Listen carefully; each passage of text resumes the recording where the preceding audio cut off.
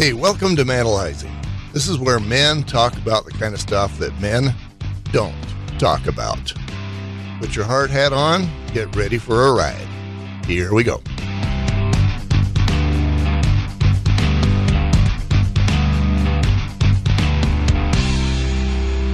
Hey, welcome to Manalizing. I'm Garth Haslem. In this interview, I interview nobody. I get interviewed. I'm interviewed by Howard Little. He's a good friend now. I interviewed him already. He's a cameraman. He's been all over the world, being a part of a team that does interviews. I understand that part of one of his interviews was the Dalai Lama. Here's my warning. If you're family, if you're somebody who is expecting me to talk about sunshine and roses and puppy dogs, that's not what Manalizing is all about, and that's not what I'm going to do. It gets down, it gets gritty, it gets honest, and I tell the truth as I see it. And if you are not comfortable with that, please don't listen. Put on your hard hat. Here we go. It was a good childhood. We played kickball in the street. I was a DJ in high school. I found out that I love talking to a microphone. Okay. And my mom decided one day that that talking to a microphone for a living wasn't going to pay enough. So she strongly encouraged me to go get an engineering degree. I had a brother-in-law who had that civil engineering degree, and it seemed like it was doing him okay. He had a house that at the time was very nice. He had a piano, and that seemed like the life. And she decided, and I accepted, that was going to be my life. So got away from talking to microphones, and I did the engineering. You know, during school, I'd always gotten pretty good grades, but, math wasn't that hard, so I figured I could do the engineering, the math side. It was hard. It was hard in school. I wished that I could get C's. I wished that I was in the middle of the class, but I was not. I was usually in, towards the bottom 25%-ish. Caused me a lot of heartache and heartbreak because I wasn't used to being there scholastically, but I finished. I got the degree, and then I went out into the world and got a very boring job as a civil engineer. So you're very passionate about that job, sounds like. My first job, I had one job after another that I wasn't well suited for. The first one, I was a planner for a small town it's over by Camas. It was Oakley Town. And they had, a few hundred people there. And I was planning for way into the future. I was planning for 1995. Actually, no, it would have been 2000 and something. I was planning for 20 years into the future, and at the time it was like 1984, I guess. And I was like, what? I know how to run a calculator. I know how to do calculus. I know how to do algebra. I've been through some accounting courses, but what makes me think that I am capable of planning for this town? The answer is really nothing. And didn't do very well at that. Next thing I did was building roads. I hired on at UDOT, and they said, okay, you're in charge of this project over here. That was in Magna. They had a bunch of dirt they'd torn up, and I was responsible for making sure that the contractor did the job properly and then documenting everything. And I'm like, again, I know how to run a calculator. So you're under budget? Were they under budget? That wasn't even part of my job. Oh, okay. I was there to make sure that if the contractor did something wrong, that he knew it and that he knew what he was supposed to do to fix it. Mostly I was there. You've heard the stereotype of the highway worker inspector. You know, one guy that shovels the dirt and 6 guys that watch him. I was one of the 6 guys. Okay. Not rewarding, not interesting, not something I wanted to do. But hey, I was an engineer. And so that was my career until I finally put an end to that, or had it put an end to for me, and started getting into home inspections. And I started that in 93, and that was much better for me. I got to wear Levi's and tennis shoes. I got to be outside. I didn't report to anybody who was a boss other than the wife.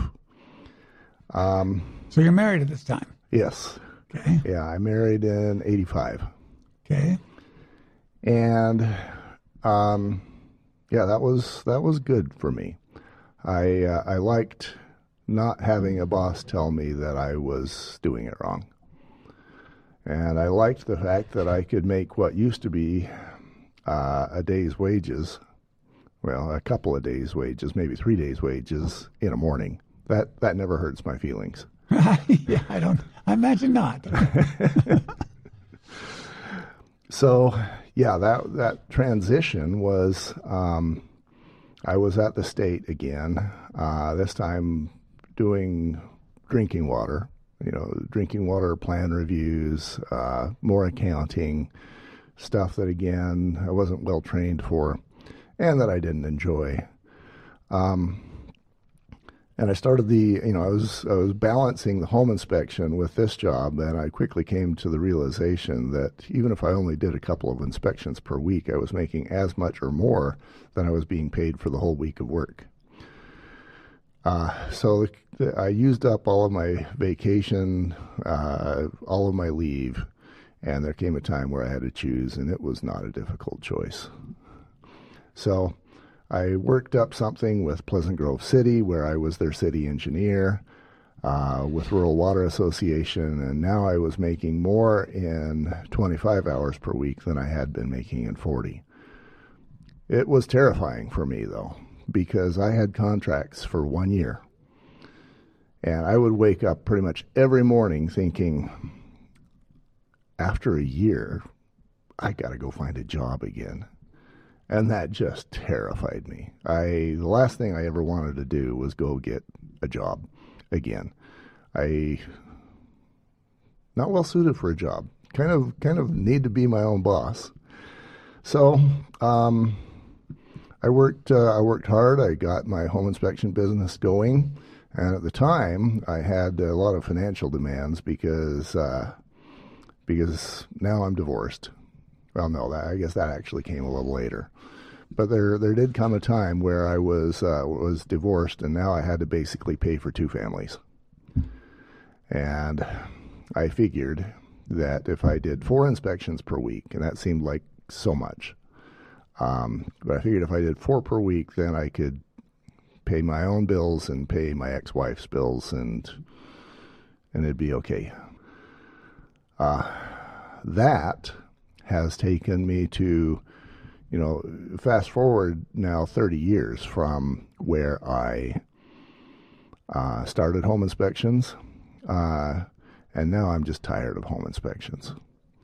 It's been very good for me. It's been good to me in every way, but been there, done that.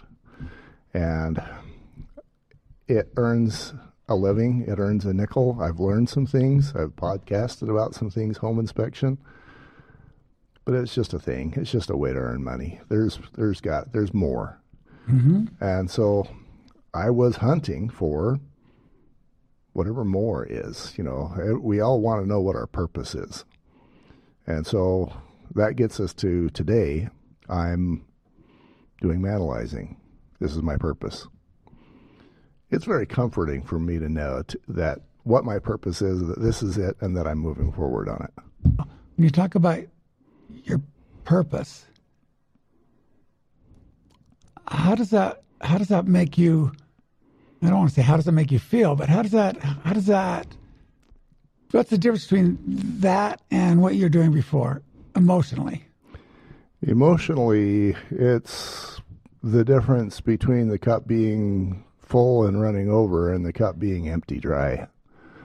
Earning a living is great, but if all you're doing is just paying your bills, according to my brain, according to how I'm programmed, if all you're doing is just paying your bills, you're not accomplishing anything. You're just living. You're existing. You're not being meaningful. You're not filling your purpose. You're not being valuable. You're not using the gifts that God's given you. I go back to the parable of the talents. Mm-hmm.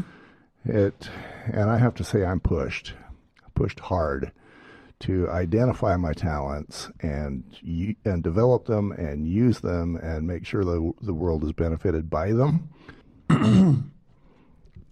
So you said your mother was the one who said, you got to go find something you make a real living at. Uh-huh. By the way, some DJs make pretty good money. Some do. Some of them do. On the radio guys do. They do pretty good. Why your mother, not your dad? Generally, it's the dad who comes. Your mothers have a tendency to say, go fulfill your dreams. But dads are like, get a real job, Make sure you can take care of your family.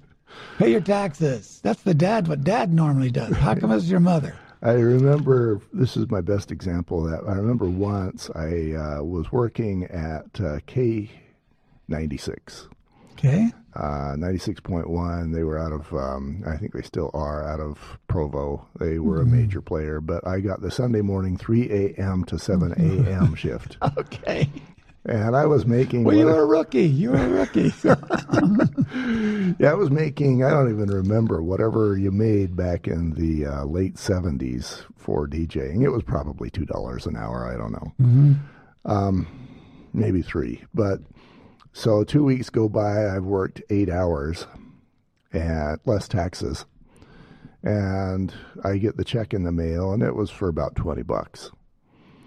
And my mom goes, yeah, let's see that. That's exciting. And I don't think she said that's exciting. She said, let's see that. And I yanked it away from her because I knew it was like $17. And I knew she would say, well, that's nothing. Why are you doing this? I think for her, it was, I want you to be able to feed your family.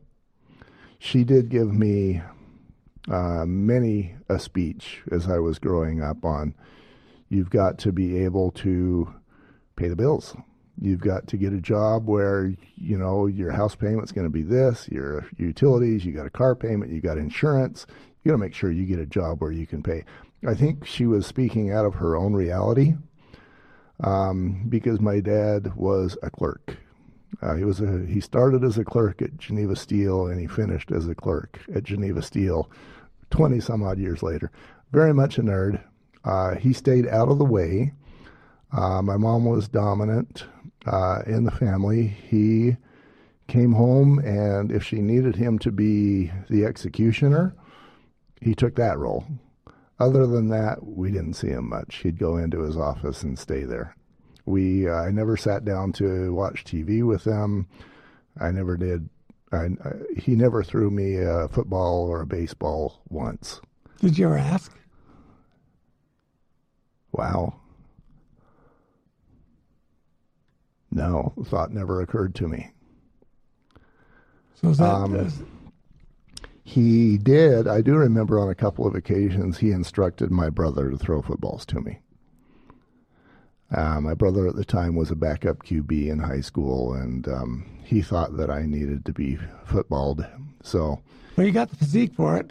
I do now. In high school, I weighed like 155, dripping wet.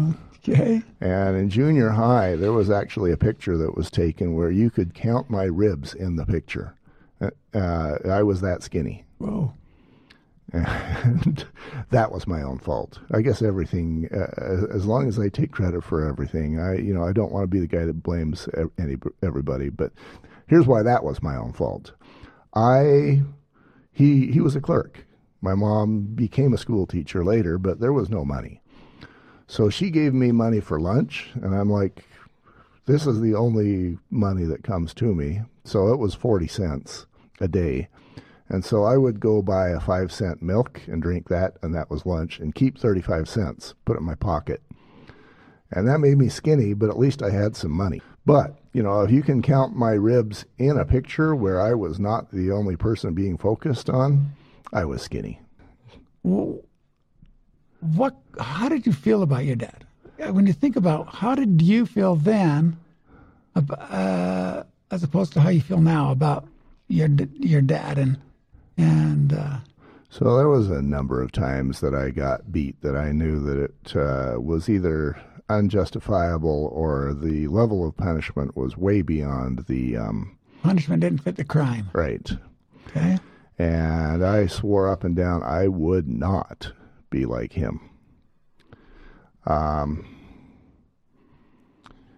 And that's, that was those moments. The rest of the time when he just wasn't there, he wasn't there. He just wasn't a thing. He wasn't a part. And it wasn't a part that I wanted to be around.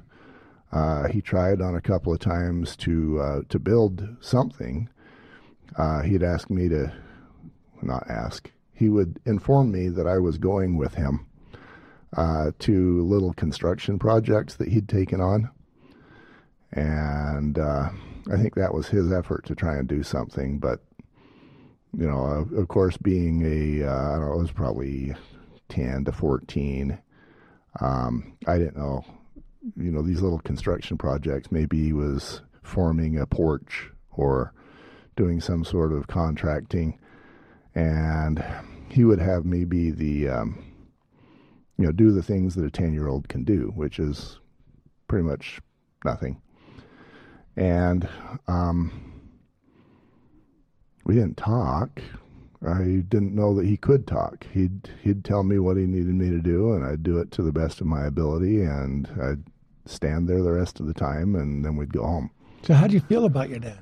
I'm going to say the love word, is that even part of your existence toward him and the reciprocation from him? Did you ever feel like he loved you? Oh, wow, that's another good question.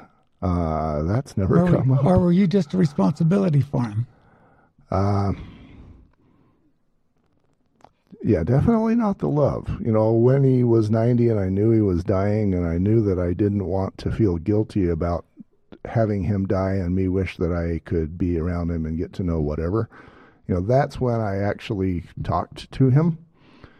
I'd take him out to A&W because it was close, and he'd spit on my food because he was missing his teeth. Oh, so he did do it on purpose, at least. Okay. But at that point in time, he really just wanted to, in his words, I want to go join my wife. She'd been gone for a while. She'd been dead. And that's really all he wanted to talk about. It's what he wanted to do. So I did the A&W runs out of duty. At that point, I didn't dislike him. He was just a person,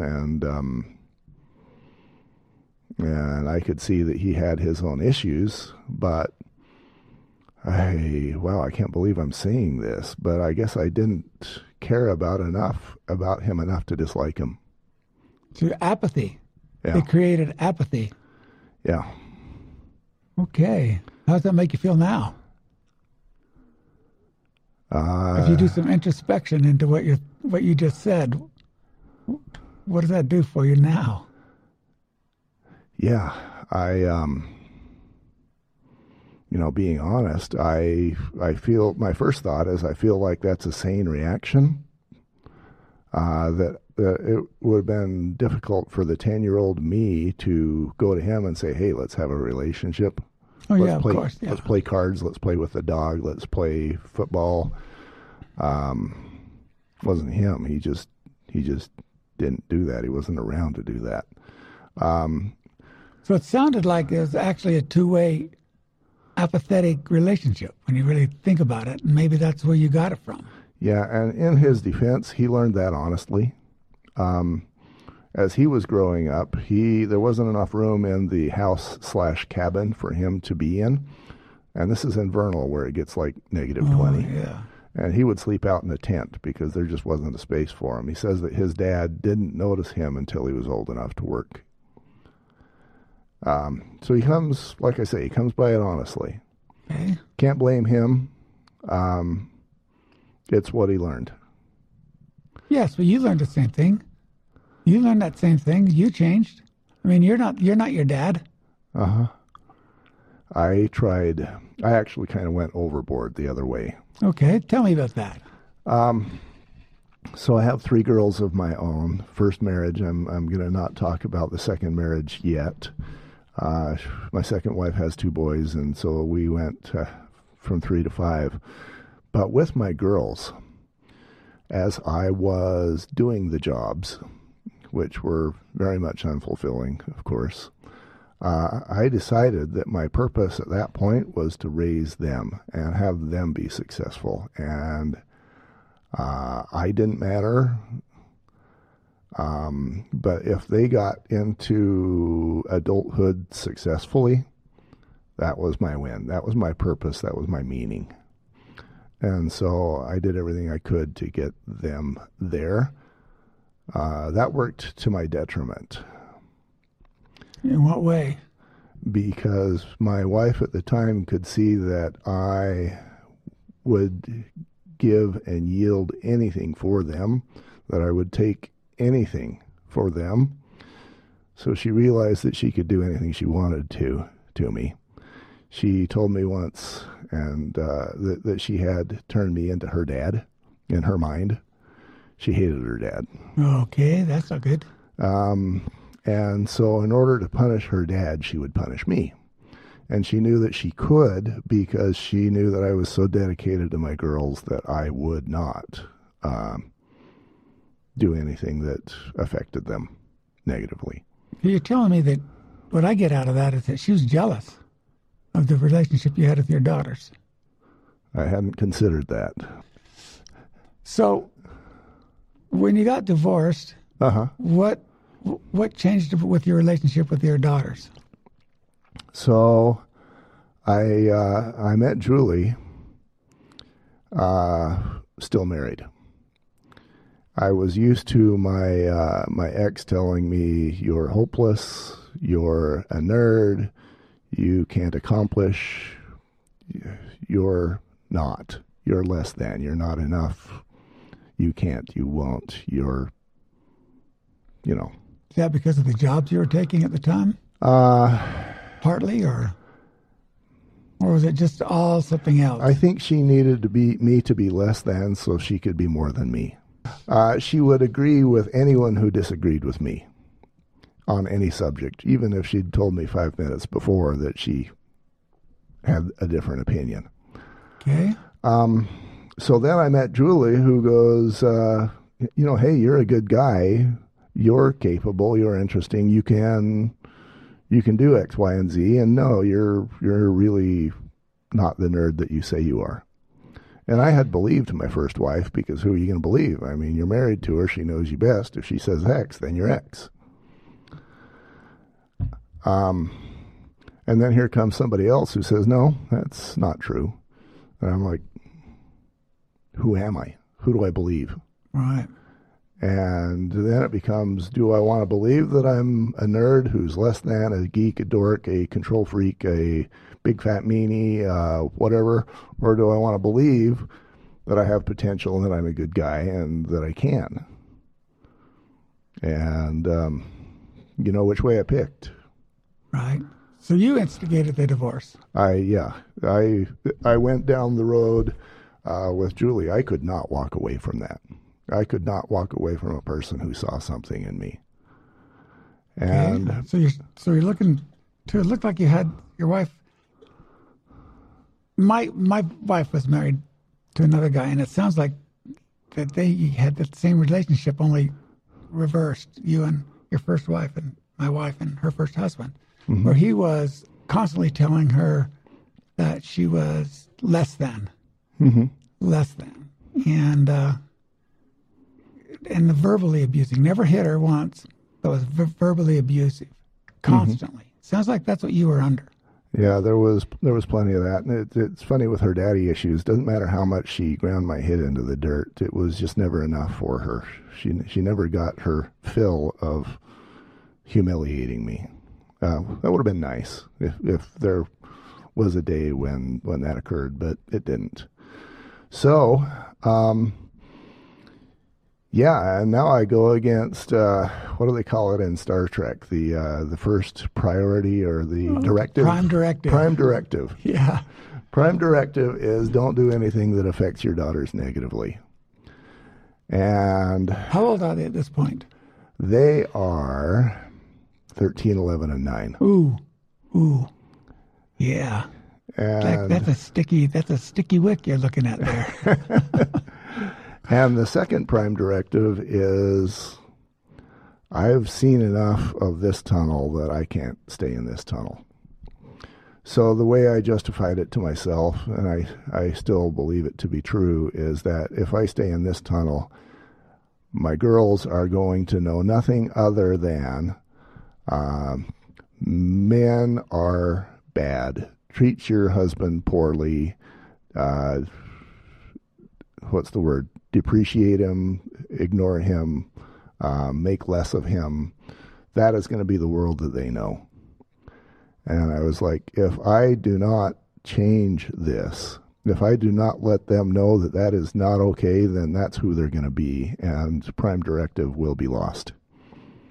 Okay, did any of them, especially your oldest daughter, kind of see what was going on? Did they ever acknowledge that? At the time... Or do you just become the meanie? Oh, I was the meanie. It's taken many years. Okay. And I was told during the divorce that you don't make your kids part of the war. You know, the divorce is between husband and wife, and the kids get to be not part of the war. So I did that. But yeah, I was the big meanie for many years. And I think, as time goes by, it's been 20 years now, they can see who I am, especially who I am now. They don't see me angry, ever. Because I'm married to a woman that calms me and feeds me and loves me and reassures me. And it's a very good life. I know who I am. I'm settled with it. I like it.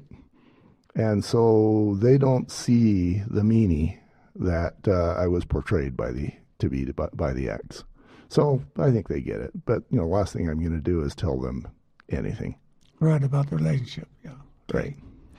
Okay, so you have two major, maybe even three. Well, I'm going to put your parents as one and then your ex-wife as another. Uh-huh. Two major influences in your life that weren't helping, that weren't guiding you, it seems like, the way helping you fulfill the measure of your creation. That's the way I like to put it. Uh-huh. Help you fulfill the measure of your creation. God put you here on this earth for a purpose.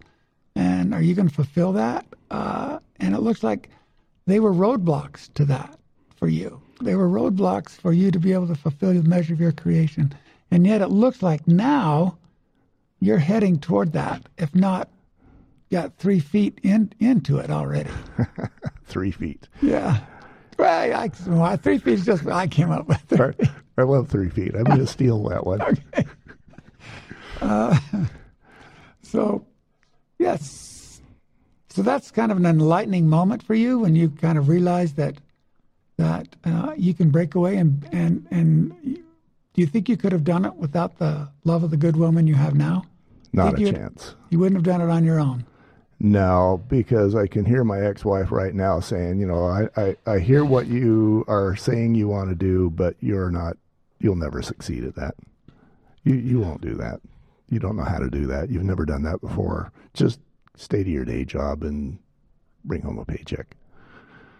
I wonder how many men out there are getting that right now. They're working in a job, not fulfilling their measure of their creation. Do you think, did you ever, in all the time that you were doing those jobs that weren't fulfilling you, uh-huh, do you think that the people working around you were feeling the exact same thing? Or do you think some of them, that was their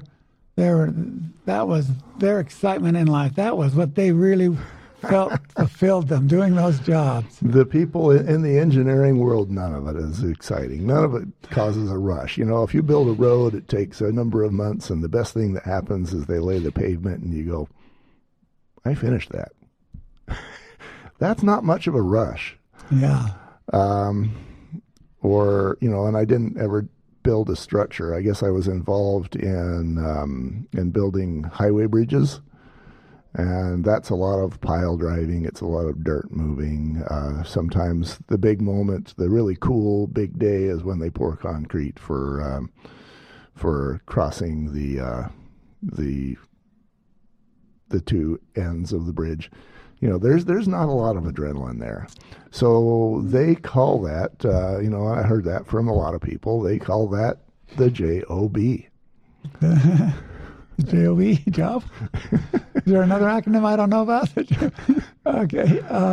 And it's just what you do between 8 and 5 so that you can fulfill your responsibilities. So to answer your question, yeah, I think most of us guys, I'm going to say high 90s%, we wouldn't do what we're doing if we had any other option. The boss sucks, the coworker sometimes sucks, the job sucks, but you got to do it because you're the man and you got to make the money. Okay, what I see in my own small life here is jobs. Well, I've had jobs like that too, and I found my passion like you did with your daughters. Mm-hmm. But I had encouragement in those jobs from other people. I think people who are in those jobs find passion in other things other than their job that fulfill them. Right. And so that this is what works, but I have this outside of my job that fulfills me. Right. And it didn't sound like you were getting that outside because you weren't getting that encouragement. You were just getting beaten down in between job and yeah, the closest thing I had to something that fulfilled me was my daughters. Okay. Raising them, playing games with them, teaching them when I could, loving them, watching TV with them. That was my thing. Okay. I didn't feel like I had license to go take a karate class or I'm taking voice lessons now, but I didn't even think about doing that back then. To walk out of the house when I could be near my daughters just wasn't an option. Do you think counseling would have helped you? Absolutely. Because, and this is the reason why all of that is all my fault. Because if I would ever just once stood up and said, no, this is not going to happen. I am going to be a relevant part of the family. I'm going to be respected by you. I have principles that I would like reflected in the family. I'd like to do family night. I'd like to pray together. I would like, and all those things I would have been abused for. Okay. But if I would have stood up and said, no, this is not how I want things, and it's important to me, and if it doesn't happen, then I've got a choice to make.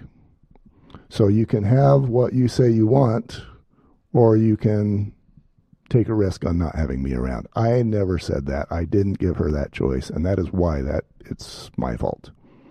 Okay. I can see where that would have. Do you think that you were like you were because of the relationship you had with your dad? Not standing up to your dad? I mean, did you ever stand up to your dad, ever? Oh, not a chance. Ever? I would have been killed. Okay. Was he a big guy? Bigger than me. Everybody was bigger than you. You couldn't see his ribs. Okay. All right. Do you think you didn't stand up to your dad, or you didn't stand up for what you really wanted to do coming out of high school? Do you think that had an influence in why you didn't stand up to your wife? Did you think she was right? Of course I did. Okay. Yeah, she, like I say, she knew me. She was around me as much as anyone, and if she said I was X, then I was X. Who's going to argue? Yeah, your soul. So you finally, I guess, you're the wife you have now, Julie. Is she the one that finally convinced you that was all a lie, or were you, yes. or were you that person? Were you that person, and then Julie changed you? So that is that. So you see the difference there. that you really were what she said, but Julie turned you into the person you are now, or were you always that person, just not being acknowledged for it? Ooh, boy, those are deep questions. There's a song by Boston called "A Man I'll Never Be." Okay. And they're talking about how they will never be the man that she sees. And you could tell in the song they're about to break up with her because they would like to be who she sees, but they can't. Only in Julie's case, I actually was so intrigued by what she saw. I didn't think I was that man, but I was so intrigued that I could not pull away from that. You know, how do you choose commitments over hope? You know, which one of those are you going to choose? So, always hope. Yeah. Otherwise, you become diminished. Yeah. So ask your question again, because that's such a good question. I want to make sure I get it answered. Okay. The question is, were you that person your first wife was telling you you were? Or were you always the person that your second wife said you were? You just didn't acknowledge it or didn't bring it out. It was like you were so crushed by it that you couldn't like acknowledge who you really were inside. I think the answer is both. When I was around my first wife, I was less than. Okay. I was incapable. I got fired a lot. She had reason to believe I was less than. Okay. But around Julie, now I'm a very different person. I'm confident. I know who I am. I succeed at business. I make so much more than I ever thought I would make. She saw a man, and she created that man. Was it in me? Yes, perhaps, but it was buried deep. She saw it. She built it. She created it. I am who I am now because of Julie. Okay. Okay, now this is hypothetical. Okay, you said that and you believe that, and I believe you. Uh-huh. But I'm going to just twist it just a little bit. Good. What if you hadn't met Julie, but you still divorced your wife? What do you think would... I know that's a hypothetical, and we don't really deal in hypotheticals that much. Oh, I live and die on hypotheticals. Okay. Because I'm looking at that person that you had buried deep, and if you'd have just gotten the divorce, would it push you even deeper, or do you think you would have like pulled yourself out without Julie? Maybe I'm going to go back even a little further, and if it's and it's not necessarily for me immediately divorce or not divorce. It's live with the condition that I have, or make it clear that I no longer accept those conditions and things will change. And I don't have to enforce it through sheer force, but I always have the ability to leave the marriage. And actually, I think my ex-wife, though she tried to project being in power, in control, do what I tell you, I think she was probably psychologically weak enough, which is why she did it, that if I would have stood up and said, no, this is going to be how things are changing, and if not, then I'm gone. And I accepted that. We never had a lot of money because there was one income and 5 people. Yeah, that's hard to venture out. Venture out into new frontiers. It's hard to leave. Okay, I know we're not making a lot of money, but we are surviving. What happens if I try to break out and fulfill a dream, and it fails? We starve, we lose our house, we lose our car. Those are all part of being that man with that responsibility. Yes. Did you feel that? Oh, absolutely. Because, what I was making, especially when I was at the state, you'd get a paycheck every 2 weeks, which means there's 26 paychecks per year, which means that there's 2 months where you get 3 paychecks. And so we'd actually rely on that. And it came to the point where the 3rd paycheck just brought us back to 0. Wow. And so there is no room for even stubbing my toe. Yeah, you can't reach out and start new adventures when you're in that place. Yeah, that's hard. That's hard to knowing that you're in a job you don't really like, but you know you got to have it to pay for my family. Yeah. Until you start taking 2 and 3 jobs. Well, and that's what motivated me to start the home inspections. Right. Because I realized there needed to be more money. Okay. And that was you didn't ever say, "Go on, get a job, woman. Come on, you're capable." You know, that would have required that I actually had a spine. Okay. And I did not. Well, that's hard to admit.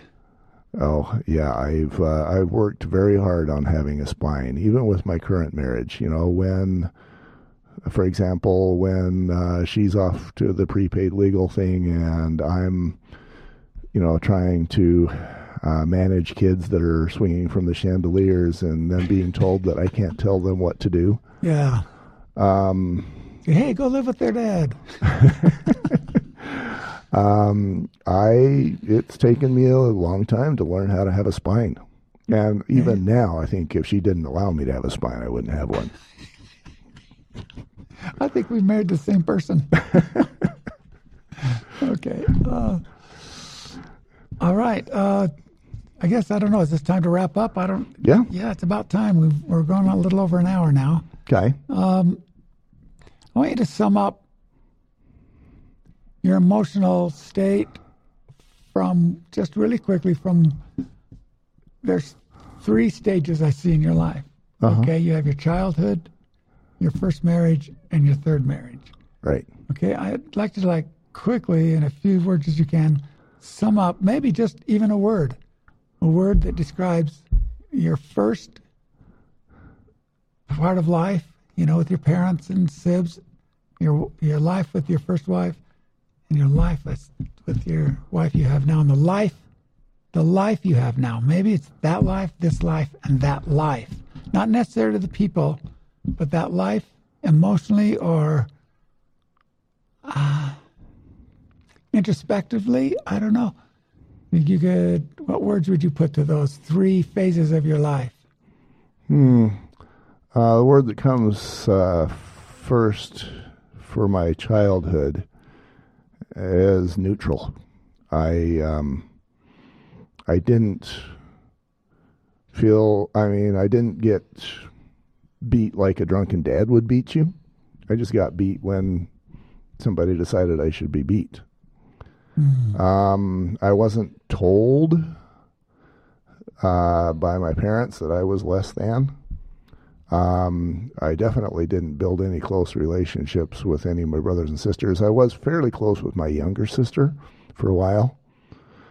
But I'm gonna use a word like neutral or unremarkable, or I like the word you said about Dad, apathetic. Yeah. The whole life seemed to just be apathetic. Didn't care. Didn't seem like he had a lot of care going, or getting care and giving. Maybe between your sister, you got some care going. But my mom had one moment when I was doing the divorce. She gave me a blanket, a sunflower blanket. And that sunflower blanket meant, I love you. Okay. Now it's me that's crying. Yeah. Usually I do this to other people. But that blanket means, I've got to compose myself. You're okay. It means $1 million to me. The second part, the first marriage, I actually had a moment. I'd had multiple dreams where I dreamed, oh my gosh, I'm married to this woman. I don't want this. I didn't want this. It's dark. I can't. How long do I have to be married to this woman? And that was so deep to me that it actually guided me away from a couple of women. A couple that I thought would be would be somebody that I wanted to get closer to, I stopped because of that dream. And then on my honeymoon, I had that moment sitting at a table in Hebrew where it was like, oh, that's the woman that is the reason for your dream. Mm. And I don't know if I made this up in my brain, but it feels like at that point in time, the answer was 18 years. And I did get divorced after 20, I believe. Is that right? No. 93 to 2001. 18 years. Yeah, you're the mathematician. I would have not. So yeah, I had to put up with that for 18 years. And the word for that, I mean, there was a lot of good days because I loved my girls. I would go in at night and I'd tell them a story and they would tell me they loved me, and those were good times. Sounds like the good word, would that be conflictive? It's conflicted? Good word. Conflicted with the love for the daughters and the abuse from the spouse? Yeah, that's a fair statement. Towards the end, it did feel more like a cave, a dark cave. Okay, yeah, I can see that. Now, Julie, that's just sunshine. She is the queen of sun, sand, surf, sea, and sunshine, and just happiness, joy. And she's a great cheerleader. She knows how to love. I had after I married her, there was a lady who I think she probably had a thing for me, and she knew that Julie didn't cook, and and she knew that Julie was off to prepaid legal conventions. One of those strength things, not hers. Those cooking things, not her strength. One of those. And she knew that Julie was gone, and she knew I didn't like it. She knew I was left to be a parent, but not be a parent for some difficult children. And she goes, "Why did you marry her?" And I thought about it for a second, and I said, "Because she loves me." And that is still very much why. That woman knows how to love. She sees a man that I love, that vision, and I love becoming that. She's created a very happy and content and fulfilled man who is chasing his vision, his purpose. I have a perfect life right now, and much of that is because of Julie. Great. She asked me if we were going to stay married after this interview. I guess that's true. Yeah. It almost seemed to reinforce it on your side. You've reinforced so much. And I would think that little thing that comes into my head, okay, and I'm sorry, I'm going to say this. Go for it.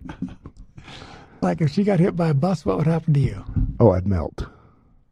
And that's happened because in times when she's been gone, for example, she knew Travis Alexander, and she would go to those trials in Arizona for a week at a time, and I just went into zombie mode. Yeah, I know, but okay, this is what I'm going to say to you. If she got hit by a bus and you went to that place, is that what she'd want you to be? Is that what she'd want you to be? No. Would you acknowledge that and pull yourself out, you think, and be the man she wants you to be and knows you to be? I believe that I'm man enough now to move forward. She may have created that in me as well. Okay. But yeah, back in the day, and I'm going to say up until maybe a year or so ago, yeah, when she's gone, I melt. Okay.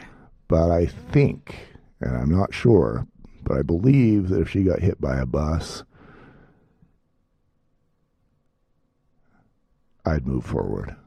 You'd take some time, I'll bet, but I bet you're smart enough to realize that that's what she'd want you to do. Right. It might be hard to break through that, but through the sorrow and grief, but yeah.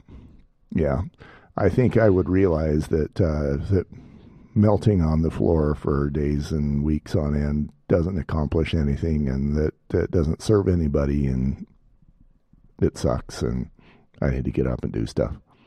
Good. Good to hear that. It's good to hear that she's inspired you enough to keep going. Right. But what do you see in your future of who you are and the progression you want to make? So I don't mind being vulnerable enough to confess my weaknesses, and one of them is that my significance. I need to be standing on the star. Jay Leno, when he goes out, he stands on the star, he delivers his speech, and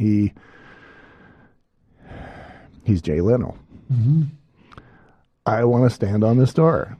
I've been told 1,000 times, and I have 1,000 proofs that I am really good at helping other people find their greatness and standing on their own star. And inside my head, it's like, damn it, I want to stand on my own star. Okay. I'm not there. But I do need to know that I'm filling my purpose. And that's what Manalizing is. And as long as I can, build this and market it the way I'm planning to market it, and we're going to get there. We're going to change some lives. We're going to help men know that they are not alone, that the cave that they have put themselves in is similar to the caves that the rest of us put ourselves in, that there's hope, that there's an answer, that you don't just suck it up and go quietly into the basement. We'll save some lives, we'll save some marriages, we'll make a lot of lives better. We'll cause some men that are not like me, who rather than do the divorce or the porn or the girlfriends or the whatever, they go and say no. They go to the wife and say, this is not working for me. And then there's a chance for things to work. And so I think I'm going to change the world. And if I can do that, that qualifies as me standing on the star. Then I made a difference. One podcast at a time. One podcast at a time. Well, good. Congratulations. I look forward to it. To your achievements. I really look forward to seeing your achievements. So do I.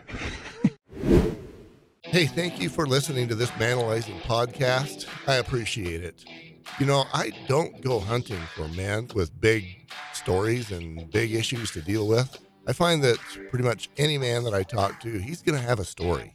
If you're inspired by what you hear, here's my invitation. Join us. Join Manalizing. Manalizing.com. Lift and be lifted. Help other men and allow other men to help you. Let's do this together. We look forward to meeting you. Manalizing.com.